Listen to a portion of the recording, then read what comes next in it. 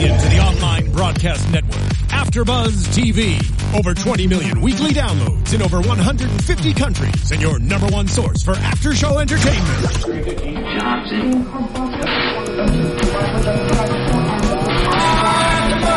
AfterBuzz TV, the destination for TV superfans, producing aftershows for over 300 of your favorite TV shows, interviewing celebrities and showrunners, and bringing you behind-the-scenes exclusives. All thanks to E! Entertainment's Maria Menounos, producer Kevin Undergaro, and internet leader Akamai. Now, let the buzz begin! A champion, keep your story, bruh. That's right. We are back. The Ultimate Fighter is back. Yes, it is. Exciting times. It's AfterBuzz TV's The Ultimate Fighter After Show. I'm Jared Gilkerson, alongside Suri Serrano. Hi, everybody. So happy to be here. We have a couple of special guests today. We've got first fighter on the far left here, Eric Gonzalez, and Ian Harris, coach. Indeed. Guys, thanks for coming on the show. Thanks for having us. This is great. So happy you guys are here. Yeah. Thank you, guys. It's been since December, so we've waited a few months now for the 21st season. Yep. The premiere was last night. Yep. This is exciting. It is extremely exciting. I mean, I'm happy about it, and I don't know, we have a lot to talk about because it's a totally new format. Brand new. Last year they made a leap and had the all-female cast, and now this year they decided to hit just the gym. They want a gym versus gym rivalry. Right. As we know, the owners, we could jump right into it, Dan Lambert and Glenn Robinson, hate each other. Well, yeah, American Top Team. Yeah. Right? And versus the Black Zillions. I know that Dana White wanted these teams to come together because there's a lot of drama there, which makes for good reality television. Yeah, I mean, let's talk about those guys, right? What do we think? What really went down? Let's start there. Well, a lot of it's hearsay, but we know that Dan Lambert's been around for years. I mean, he built American Top Team, from the ground up. That's his big talking point to Glenn. He will argue that Glenn poached some of his fighters to come to his gym. Glenn doesn't really have any background in UFC. He was a fan. I think he trained at the gym. His wife trained at the gym. He was around. Then he got to know a few of the fighters. Dan will say that he did things a little unethically, stole some of his fighters, and Glenn has a lot of money. He had his own business, had $100 million in the bank, so he threw on his money and signed fighters. Now, to me, that's okay. It's business. That's how business is done. Dan is saying there's an ethical way to do it.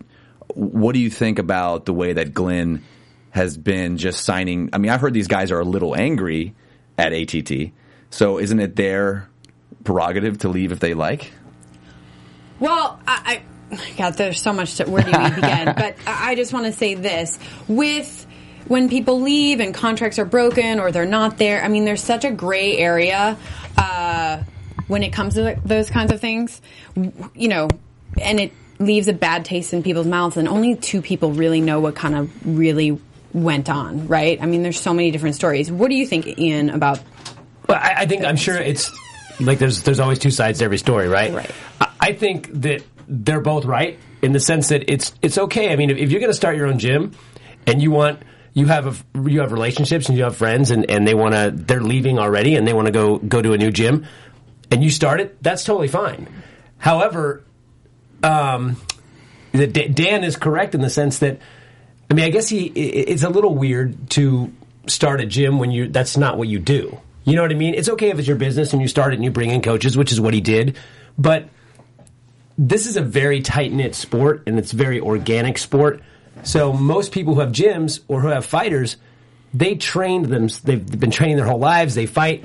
It's a very big thing to, if you're a Brazilian Jiu-Jitsu black belt, you want to be, that's a lot of work. That's a lot of time. So it's like if you just start up a Jiu-Jitsu gym and you've never done Jiu-Jitsu and you hire some black belt and you're the coach, it's kind of like, well, he's the coach. You're just the money guy. So I get where there's that animosity where it's like, well, you're just a guy with the money who threw money at people, but that is a business.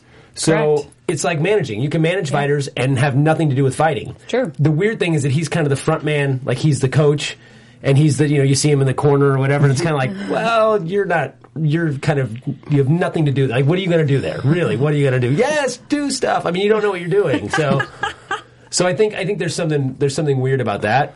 But yeah, I mean, if they were going to go somewhere else anyway, so he backed him. Exactly. I don't think that's a big deal. If I want to get a fighter's opinion, if you belong to a gym, but you're not, I mean, it seems to me that a lot of these guys are just more loyal. Handshake, hey, I like you, like me, let's have a business relationship, but there's no real contract. As a fighter, if you're maybe a little uneasy about how things are going at the gym, and maybe you don't like the way that, the training methods, and you want to switch some things up, what's stopping you from signing with someone else that maybe gives you a lot of money? Well, I do feel that there's like a correct way to step out of a gym, especially if you've been there for a while. There's a way to go at it, especially, when talking to coaches, or even if it's your own decision of wanting to leave, there's a right way to do it. So if you just go up and leave, that doesn't really look good on your part, because I've already spent time there, getting to know the people there, you built relationships there. But if you're just doing it for, the money's sake, then you just leave. I mean, if that's what they're looking for, then they're gonna go with the money. But if you have built that type of relationship with the gym or something, then there's definitely a way to do it, as opposed to just getting up and leaving, and then all of a sudden there's this tension between the coaches and the owner, or whoever's involved in the whole act. I think it also depends too. There is, like Eric said, there's a way to go about it, because there's also a when you've come up with somebody, it's very, in the Brazilian Jiu-Jitsu world especially, which is where ATT comes from. They come from originally Brazilian top team, and then they branched off, so they kind of did the same thing. But if you started, I mean, I don't know how many of those the people that left started with Laborio, who's the main guy there. Ricardo Laborio is the main guy at American Top Team. If you, or Dan Lambert, but if you started there, and you started as a white belt or a blue belt, or an amateur fighter, and you built up and you're in the UFC and you did all your work through there, and then you just up and leave, I don't know if that looks good anywhere, but definitely in the fight world, that's a big no-no. I mean, at the least you have to go and say, hey, I mean, again, if you're on a slide, you've lost 5 in a row, you're not getting the looks you want, like it happened to Greg Jackson's, which was Rashad's beef, is that, hey, I'm up for the title, and now you're bringing in John Jones and these other 205ers that I may have to fight. Diego Sanchez, when he left because GSP was there, and they brought in GSP, and it's like, wait a second, I'm one of the top contenders at 170, now you're bringing in the champion, so what does that mean, that I don't get a shot? I get that. Then you go to that coach and you say, what's the deal here? And if the coach says, sorry, I got to do it, well, then you can leave. But if you just up and leave for no reason, or some kind of money, or something, to me, loyalty is a big thing. Yeah. And I think that says something about your character, at least. Those are great points. I kind of look at the UFC as it's been around for a while, but being in such a global, now it's, the last 10 years, it's just been a huge explosion. And I look at it as a bigger sport now. The NFL started really low, and there was more loyalty, but as you get to be more and more teams, more and more contenders, more and more television time, there's going to be more people that come forward that have nothing to do with the sport. And the sport may have to evolve in some way, I look at Dan Lambert as almost like this old school kind of thinker, and he may have to evolve with the times, because there's going to be plenty of money thrown at his fighters' pockets. Or he may not. He could stick to doing what he's doing, and he's going to be still successful and where he's at. You know what I mean? Yeah. Well, there's something wrong too with. I mean, I don't think there's anything wrong with the like a guy like Glenn. I think that's great for the sport. I mean, look at, like you said, with football. Do any of the owners of any football teams, did they ever play football? Of course not. Unless they're like 80 or older, then most of them didn't at this point. The coaches did, and that's usually, and that's great. But so I get it. It's like, okay, if you want to come in, if you're some mega rich person, you love the sport, and you want to come in and own a gym and do that and hire coaches, that's great for someone like me. It's like, I actually get to get paid now? Something other than 10% of 30 people who make $800 a year? Like, is that what, which is tough unless you're ATT and you got 40 people in the UFC. But if you don't, it's hard for all of us to make money. If you have somebody who can back that and fund that and help build a team and recruit and do all that sort of stuff, it's great for everybody.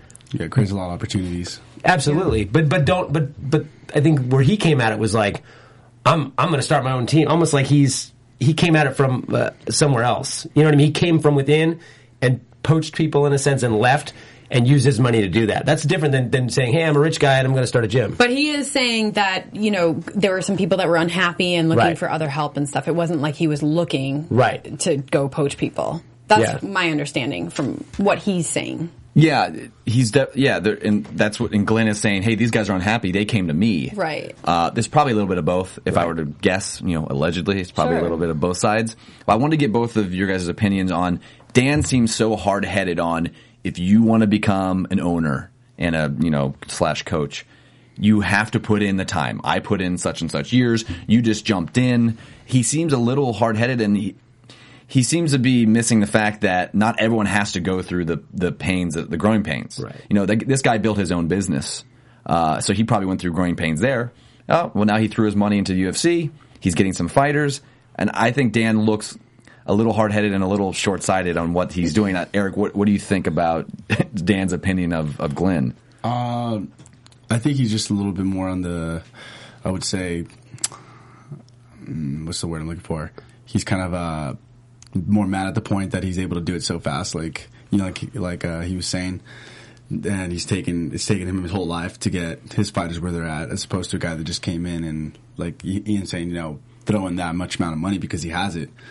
But it just kind of, I think the situation just got a little bit mixed up, maybe with him going to the gym and his wife going to the gym, and then all of a sudden fighters leaving, and then he opens up a gym, and then more of his fighters are going over there, so he's kind of just getting frustrated now that some of the guys that he's probably put a lot of time into just get out and leave. There's also conflating two different points here. One is being an owner, and one is being a coach. Owning a gym, he's absolutely dead wrong. You don't need to put in any time to own a gym. That's like saying, hey, you bought a new car? What did you do to make that car? I bought a car. It doesn't really matter.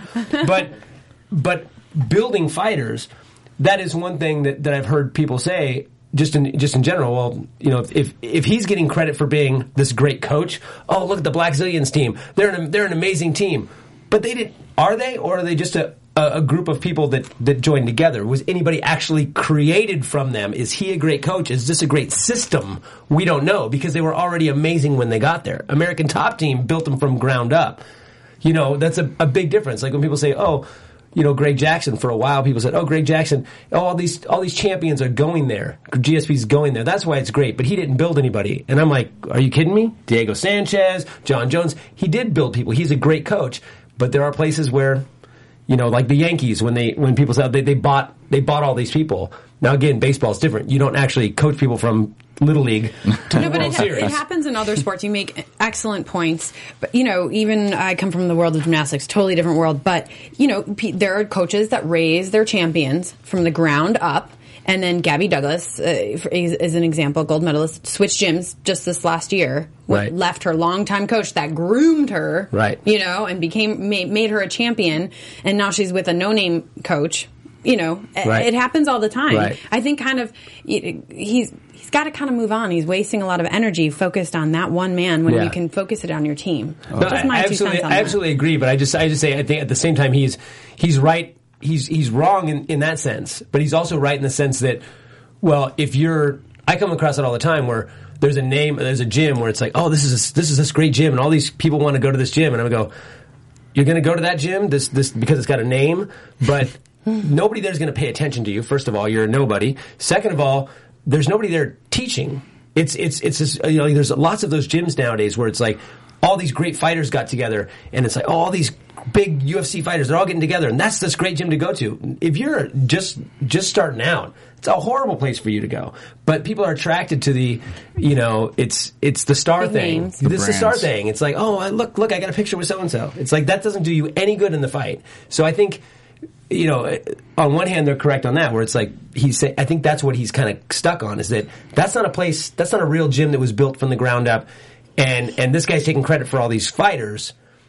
But I don't know that Glenn's really doing that. Is he really trying to take credit for him? I think it's two different issues that they're kind of arguing about. Right. Yeah, And there's a lot of other behind the scenes things. I mean, they're bringing up each other's wives and ex-wives on the. It was ugly last night on Tough Talk. Yeah. It was ugly. I was like, "Are you all 13-year-old girls right now? Right. What's happening?" Like, wow! I thought they were going to go at each other physically. Well, this is what they want us talking about. Well, and right. This is the whole rivalry, and we move into now. Okay, now we know who hates each other. So how's the show going to work? I mean, it's brand new. It's not just about winning a fight or two. A lot of money on the line, $500,000. I know. It's crazy. Right. And you got 12 fights. So the point system, I wrote it down here, this integral point system. So you have the first four. The first 4 fights are worth 25 points each. Right. The next 4 are worth 50 points each. And the last 4 are worth 100 points each. And then they have a final fight in the finale. And to be eligible, you have to have fought twice in the regular season. So they're considering those 12 fights the regular season. This is where it gets... Do the individuals get points or the team gets points? The team. So 18. And then the team, how do you decide who gets to be in the finals? You have to have fought twice. Yeah, right? and the coaches, just like in last night's pilot, they get together and say, after these 12 fights, who do we want in the finale? Well, they have to at least fought twice. So you have to strategize before you even get there. You have to think someone at least has to put 2 fights in that we want in the finale. But so technically, you could have somebody who's got 2 fights. You could have a couple of people, and the coaches are just choosing somebody. Yes. Yeah, it's all about strategy. That kind of sucks if you're the other guy. I won 2 fights too. And they're like, sorry, buddy, we like him better. Well, it's a cool aspect to the show because it's almost like a fantasy draft. All the coaches get into the room and they have to kind of decide. I like such and such, or I like him, and you have to. And the whole strategy is the other team doesn't know who you've chosen until 1 day before a fight. So you choose your fighter 5 days before the fight. Yeah. And then you prepare for 4 days without knowing who you're fighting. And I kind of wanted to ask you, as a fighter, if you don't know who you're fighting for a week's worth of, you're in fight shape, you're ready to roll, and then you're chosen to fight. You're going to fight in 5 days. How do you prepare for a fight not knowing who your opponent is, and then 1 day before finally finding out who it is? I guess we'll work on my weak points at most from what I know that are my weak points and that my weak points that my coach would point out. So then I'm ready for pretty much anything that were to happen.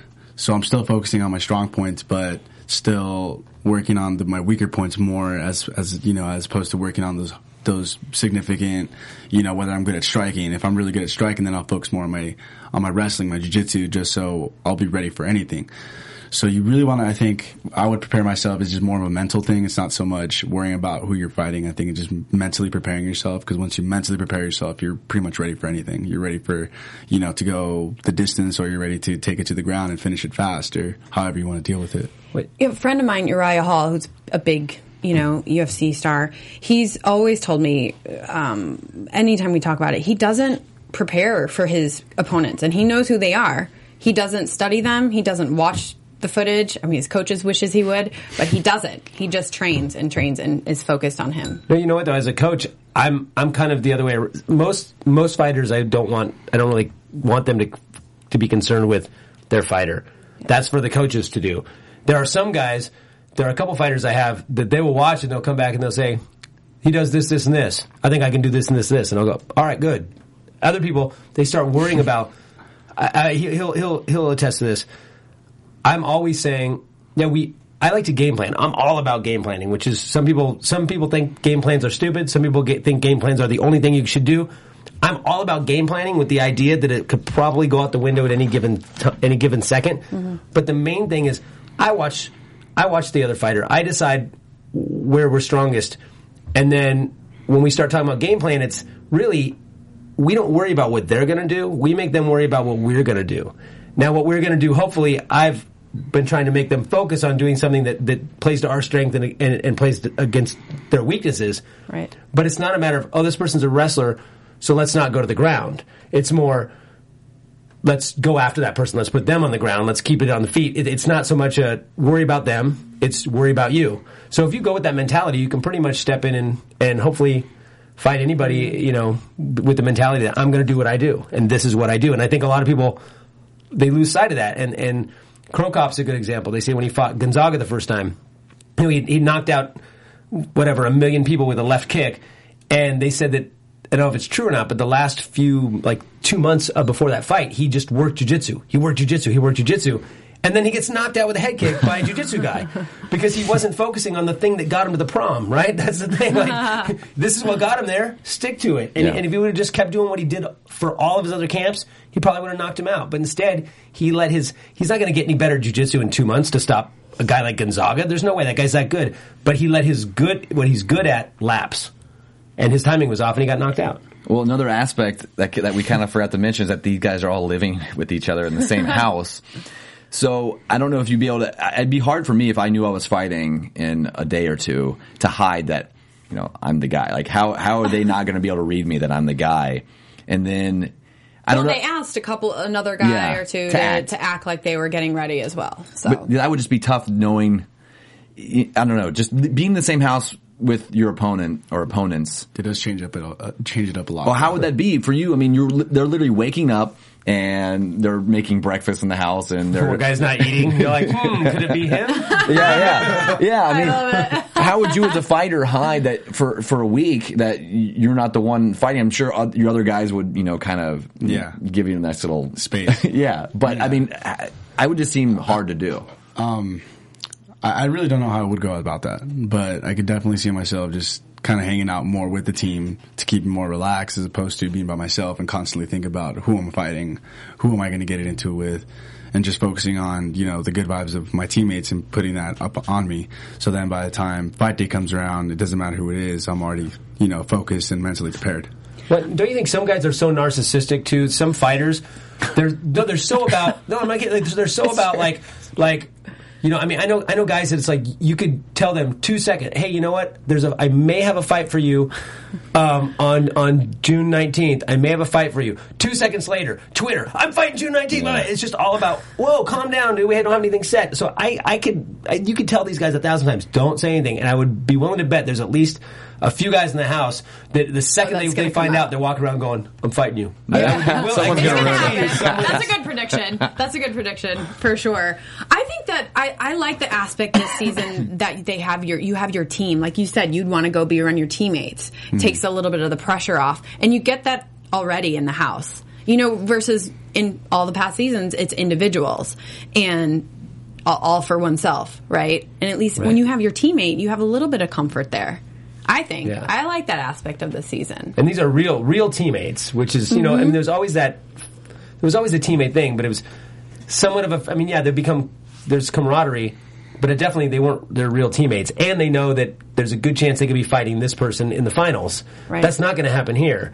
And they are real teammates. So that definitely, I think they're going to push each other more, and they're going to be, there's going to be more camaraderie and more bonding. Yeah, as a team. Yeah, more unity and all that sort of stuff, which I don't think we see a little bit in the other episode in the other seasons, but I don't think you're going to. You haven't seen it like you would see in this season. Yeah, I'm excited for that. Well, as a coach, when you're looking at all those teammates, okay, you're a week out of the fight, and you have to look at 8 guys and say, what kind of guy do you want for that first fight? I mean, it's worth 25 points, but you get home gym advantage if your fighter wins. So there's a little bit of, I don't know if there's a comfortableness there as a fighter or not, or if you get more pumped up going on the road.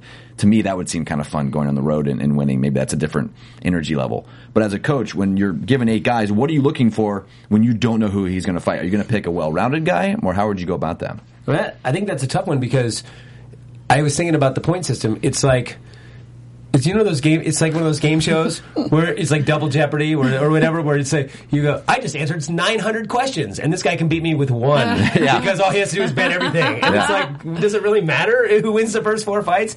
I mean, other than, and does the home thing really matter? Because all your teammates are going to be there regardless. Yep. How many more people are they going to bring into the gym? They're only like 2 miles away from each other, so it's not like they're flying across country. So does the home cage advantage thing really do you any good? Maybe not. I don't know that really helps that much. I agree with you on that one. It's not that big of a deal. You do have your whole team, and you've got to perform wherever you are. Yeah. I think it's more about getting who's not going to take the most damage. But if you don't know who you're fighting, I think it does create a little pressure when it's on the home cage, though. because you're defending your home. You're the place where you train, you're bred at with your teammates, where you're all constantly together every day, putting a lot of work into.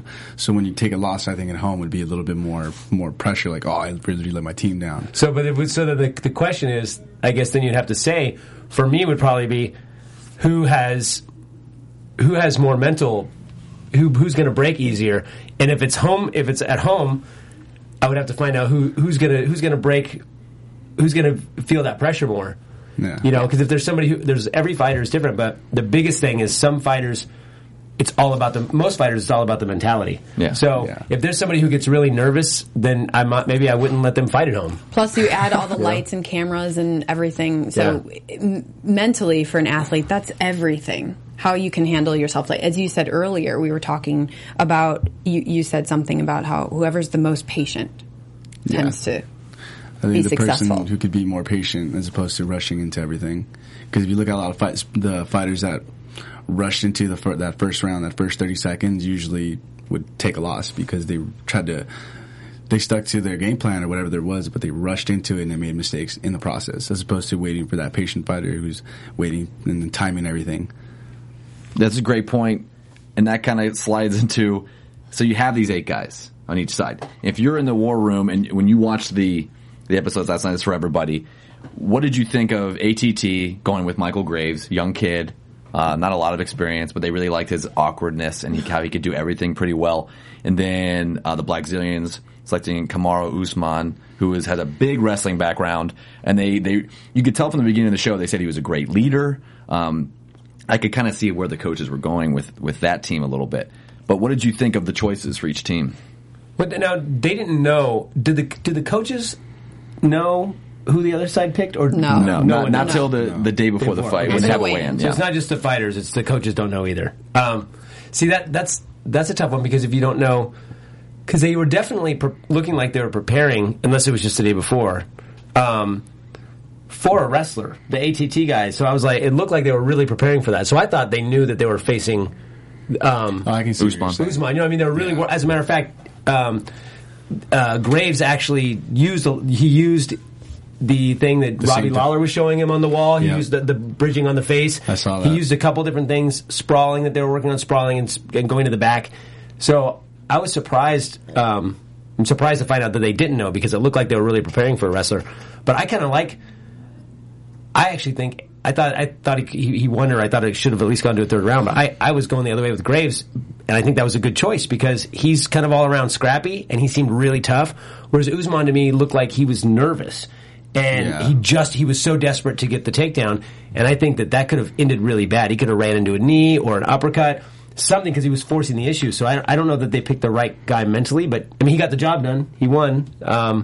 So, I guess I would be wrong in that case, but I actually thought Graves was a really good choice, We're jumping right into it. I know we are. I love it. So, I mean, just to go to you, Suri, what did you think of the environment that they portrayed on TV with? I thought it was really cool how there were no announcers. It was just, the guys from the gym and a few coaches, and just raw. It was, a little bit with a little, like some camera angles that they were doing a little overproduced. But I thought, mentioned that. You didn't really care for you some wouldn't of the see that during that many different. It just seems like TV a little bit that's going to. But I thought the nat sound of just guys in the gym, not a crowd, just everyone's shouting strategy and, hang on.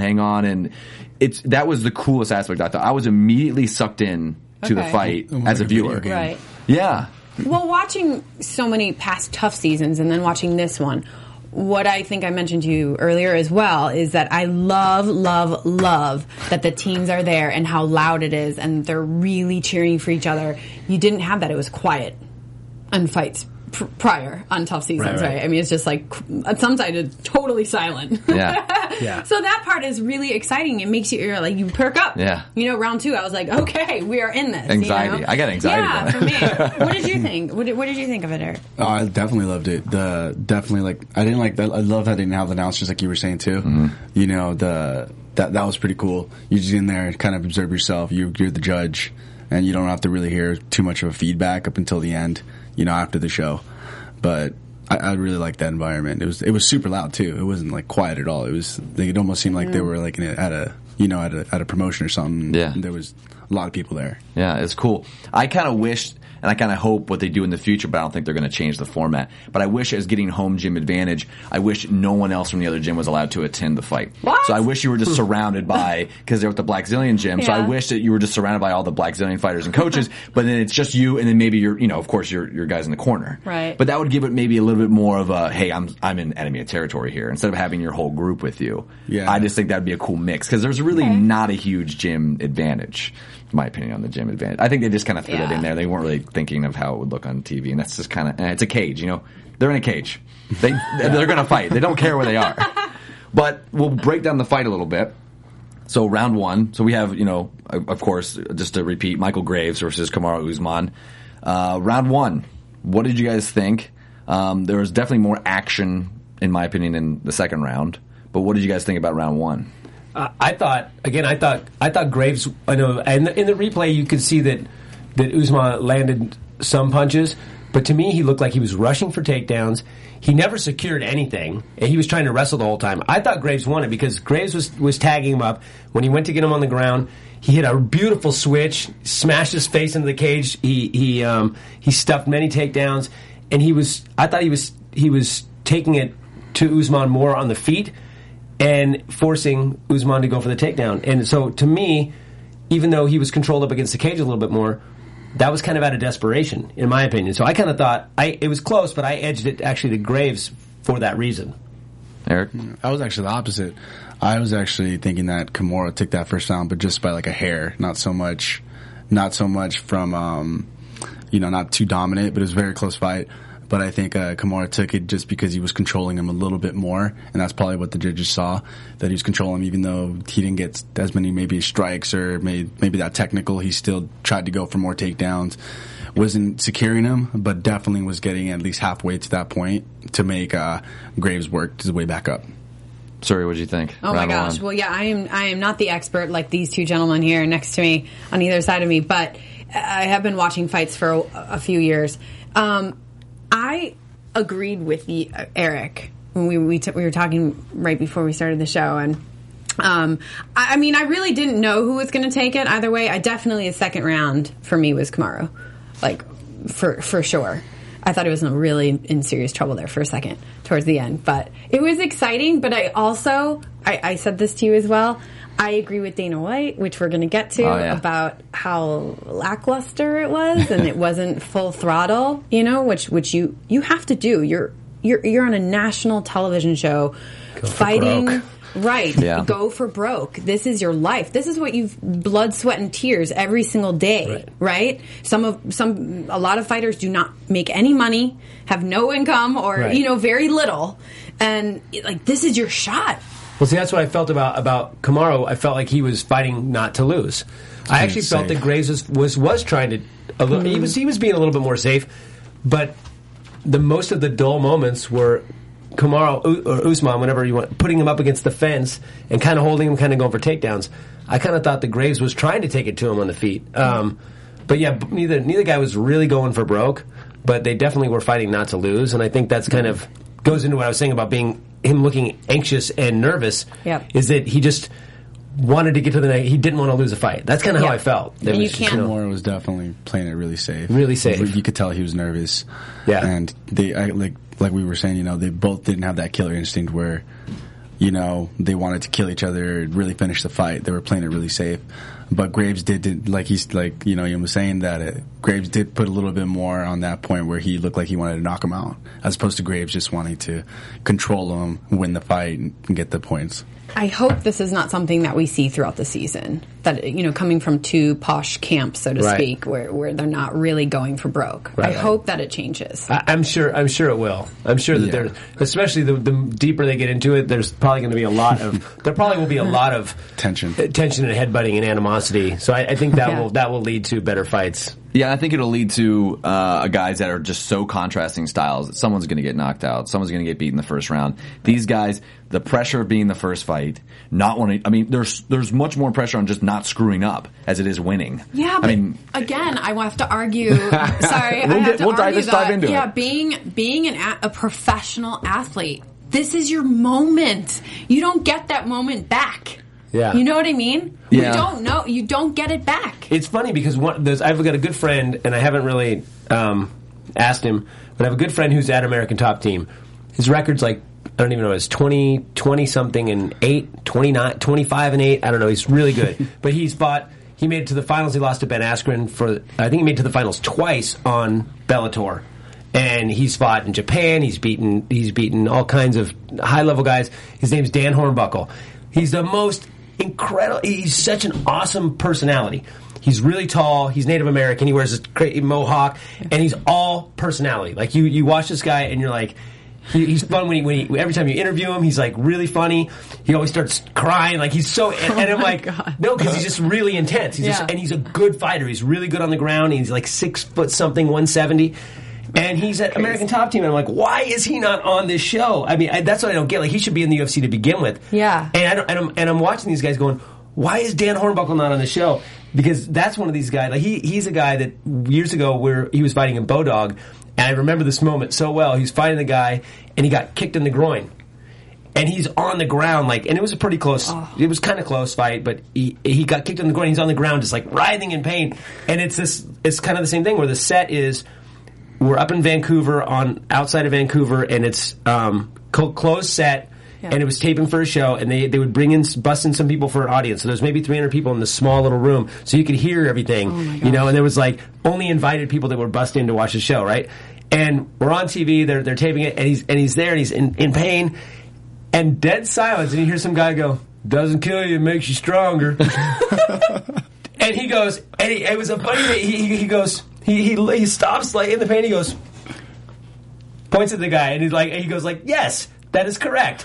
And he stands up, and they go fight, and he goes, "Ba ba ba ba ba," and just TKOs the guy. Oh my God! And I was like, "What the crap?" It was like crazy. He just went after the guy, but it was just this moment of you thought he was done, and all of a sudden he goes, "Oh, switch, okay, I'll forget about the pain, I'll go after it." And I'm like, that's the kind of guy that on this show, I don't know why American Top Team, and then it's the one thing that they can answer for me at some point. Why did you not put Dan Hornbuckle on the show? Well, that'd be nice to know. Yeah, it also makes me think that this is a show. There's going to be more personalities that come through. It's just one episode in. So, I mean, hopefully there are, I don't know what was the guy's nickname? Creepy Steve Montgomery. I think he's got a cool, that's a great nickname. Right. But, and then the best mullet in the game right now.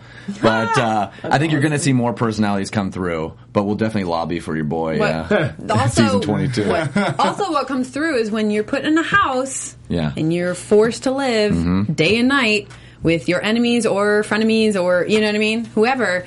You don't have TV, you don't have phones, you don't have all of that stuff. It creates a lot of problems, and some people mentally can handle it, and some people, as we will see, cannot. Well, I was going to see what Eric thought about, because I differ in opinion. Of course, Dana's going to try to push all his fighters to the max. Hey, this is your shot. Let's go. My attitude would be, and you can help me out. If my coaches You're have trying enough, to get him on your side, and you know that we disagree on this. If my coaches have enough confidence in me to pick me first, that means they're picking me over 7 other guys. I'm thinking down the road, they're going to pick me at least one more time, if not another 2 times. So I don't think it's bad to hedge your bets and not go for broke. And not show everything you have. I mean, you're going to be fighting every guy that's watching you. It's one of those guys. If you keep a little something to yourself, a little part of your game that you don't want to show yet, think you can still win the fight. To me, maybe it was a little too close last night, but Kamaru got the job done, and he still maybe has something else to show.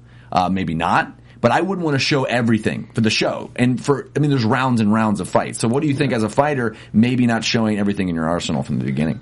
I actually would disagree with that. Okay. I wouldn't mind showing all my arsenal, so then it makes a statement to the other guys saying he means business. He's not here to just, go in there and try to win the fight. He's going in there winning the fight, dominating and showing, every aspect they have. Because you're going to go in there going with a different game plan once you know who it is. Even if it is a day or, half hour to prepare, you already know the type of fighter he is. So you can go in there, change your game plan. And since you're already mentally there, it shouldn't be hard to change it up. 1,000%, and with Eric, it's you don't again. You have this is your moment in front of Dana, in front of the UFC, in front of everybody, in front of millions of people. You don't hold back. You don't go to the Olympics and hold back. Although I would say you don't hold back, but I also agree on some level that this is a competition. Losers go home, and they don't get anything. The winners get a contract. So for me, the money. I mean, I say this all the time. I have guys all the time go, hey, coach, give me a fight. I just want to stand in there and bang with this guy. And I'm like, why? Why would you do that? You're a black belt in jiu-jitsu, and that guy is just a kickboxer. Well, how about you go in there and get a win? Take him down, submit him, do it. Why try to be... Every time the guy goes, he's the best in the world at this, and he doesn't think I can hang with him. I'm going to show him I can hang with him. That guy always loses because you can't hang with that. So do what you do for sure. And you don't need to be boring, and you need to put it on the line. You need to show them that you want to be there. But at the same time, your goal is to win. Period. Your goal is to, to make it to the next level. And I don't know if it's so much about showing your hand or not, but it's definitely about getting to the next level.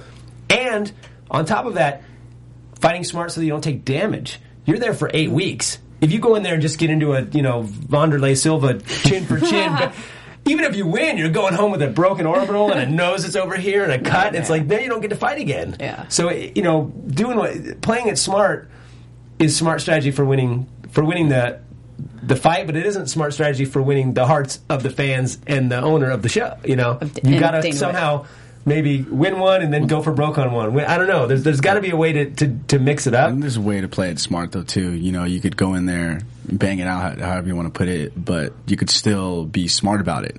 Bang it out, but be more technical as opposed to just going in there and banging it out, trying to knock them out. Going in there, taking your time with all your punches, your takedowns, and your defense, whatever it is you're doing, without hurting yourself. But still fight to win. Yeah, but still fight to win. Not but still fight making statements. Right. Yeah. Well, there was a little bit more action into the second round, as we saw. I thought it. I thought Mike had it with that choke. And so did these coaches. Oh, he's got it locked in. I'm like, nah, he doesn't have it locked in. But they were just wishful thinking. But I want to know everyone's opinion on round two. It was a little bit different than round one. Round one was a little more of a feel out round. Round two, they got a little into it a little bit more. Thoughts, guys? Round two, for sure, they got into just a little bit more. But in the first round, I think that Graves was putting it a little bit more technical wise. And in the second round, he kind of just started going in there trying to hit him hard and losing that technical aspect that he had when he first got into that first round. And I think Kamara was playing it, was getting way more comfortable by the second round, and he kind of knew where he wanted to take him and how to finish it. And he didn't. The first half, there was no. He tried. I was going by half. The first half, I thought.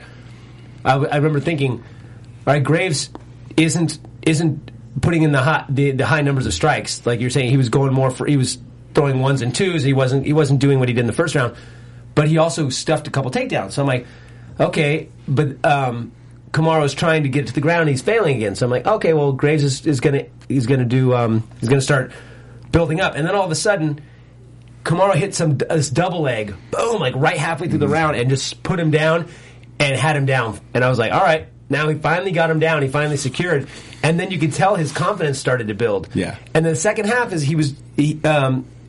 Kamara was doing really well, and then he got his back taken, and then I thought, okay, well that might put a button on it, and I thought, okay, well he'll win the fight now because he's got his back. Even if he doesn't choke him, it's the most dominant position in the entire fight, the most significant thing in the entire fight. And then when he got shaken off and he was on his back for 30 seconds, he did nothing. He looked like he was gassed out, and we always talk about this too, body language. You can go in there and beat the crap out of somebody for a round, and if he jumps up and runs back to his corner like this, and you drag yourself off the mat, there will be judges go, oh, maybe he wasn't doing as well as I thought he was doing. And that, falling out and just getting stuck there and not even trying to get up, and just that did not look good. And I think that's what ultimately lost him the round.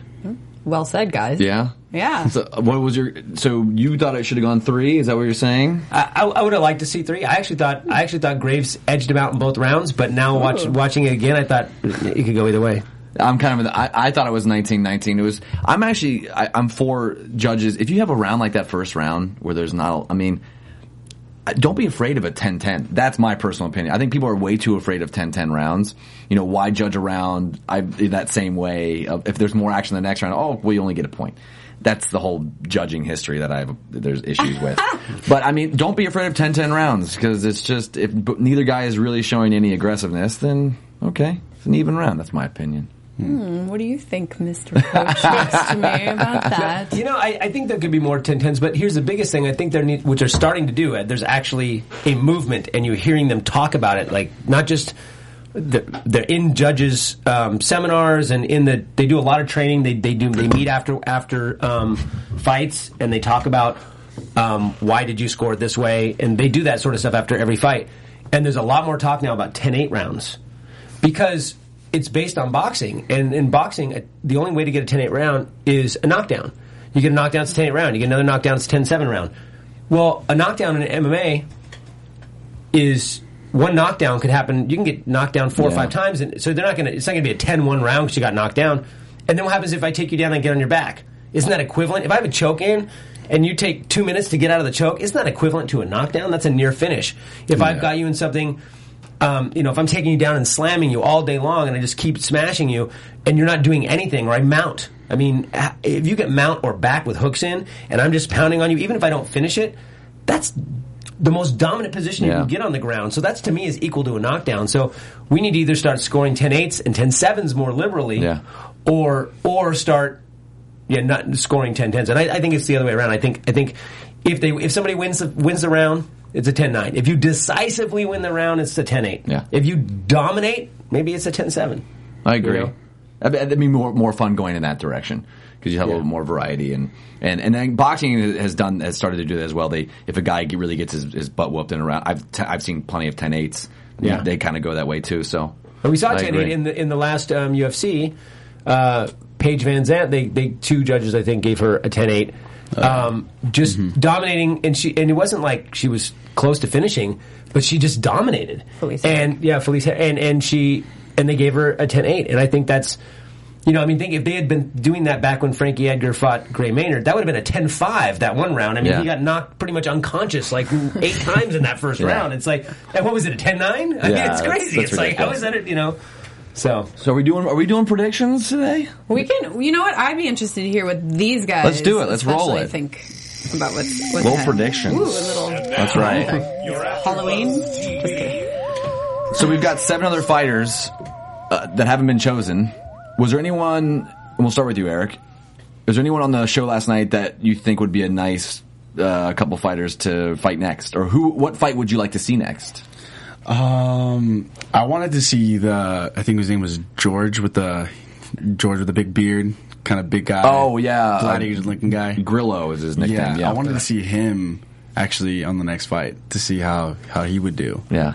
He was like the silent warrior. He didn't say anything the whole episode. It's hard to know unless you know anything about all of these guys, right? I mean, I don't know. Do you know much about every single fighter? No, I mean, I don't even remember who all of them were, and I don't remember meeting all of them. I mean, or like really getting into who all. They didn't. I don't. I mean, I know Steve Carl. I've seen Steve Carl fight. There's a few guys that I've seen fight that I know are good fighters, and some of them I've never heard of. So I felt that I didn't really get anything enough to know much of an intro on them. Yeah, although you gotta love a guy with the name Creepy. That's right. I mean, I want to see Creepy. Creepy's the early fame.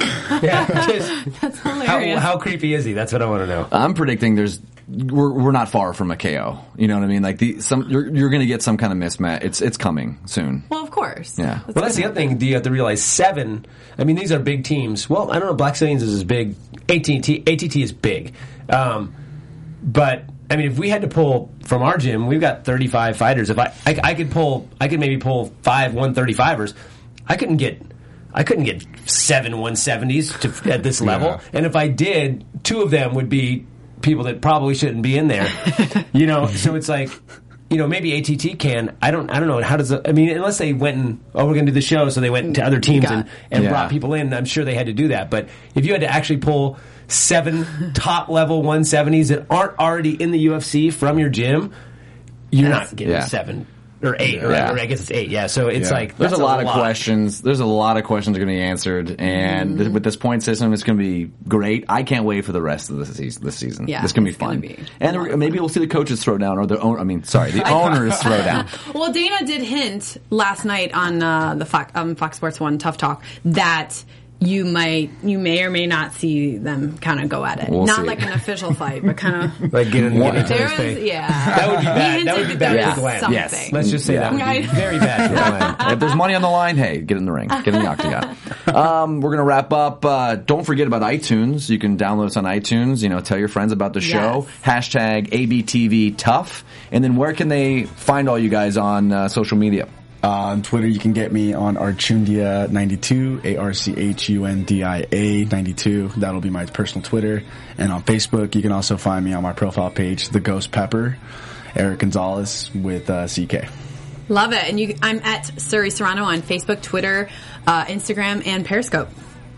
Everything for me is at Comediocre, which is like comedy and mediocre mixed together. Comediocre.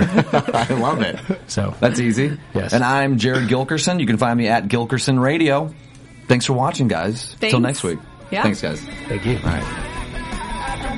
From executive producers Maria Menounos, Kevin Undergaro, Phil Svitek, and the entire AfterBuzz TV staff, we would like to thank you for listening to the AfterBuzz TV network. To watch or listen to other after shows and post comments or questions, be sure to visit AfterBuzzTV.com. I'm Sir Richard Wentworth, and this has been a presentation of AfterBuzz TV. Buzz you later. The views expressed herein are those of the hosts only and do not necessarily reflect the views of AfterBuzz TV or its owners or principals.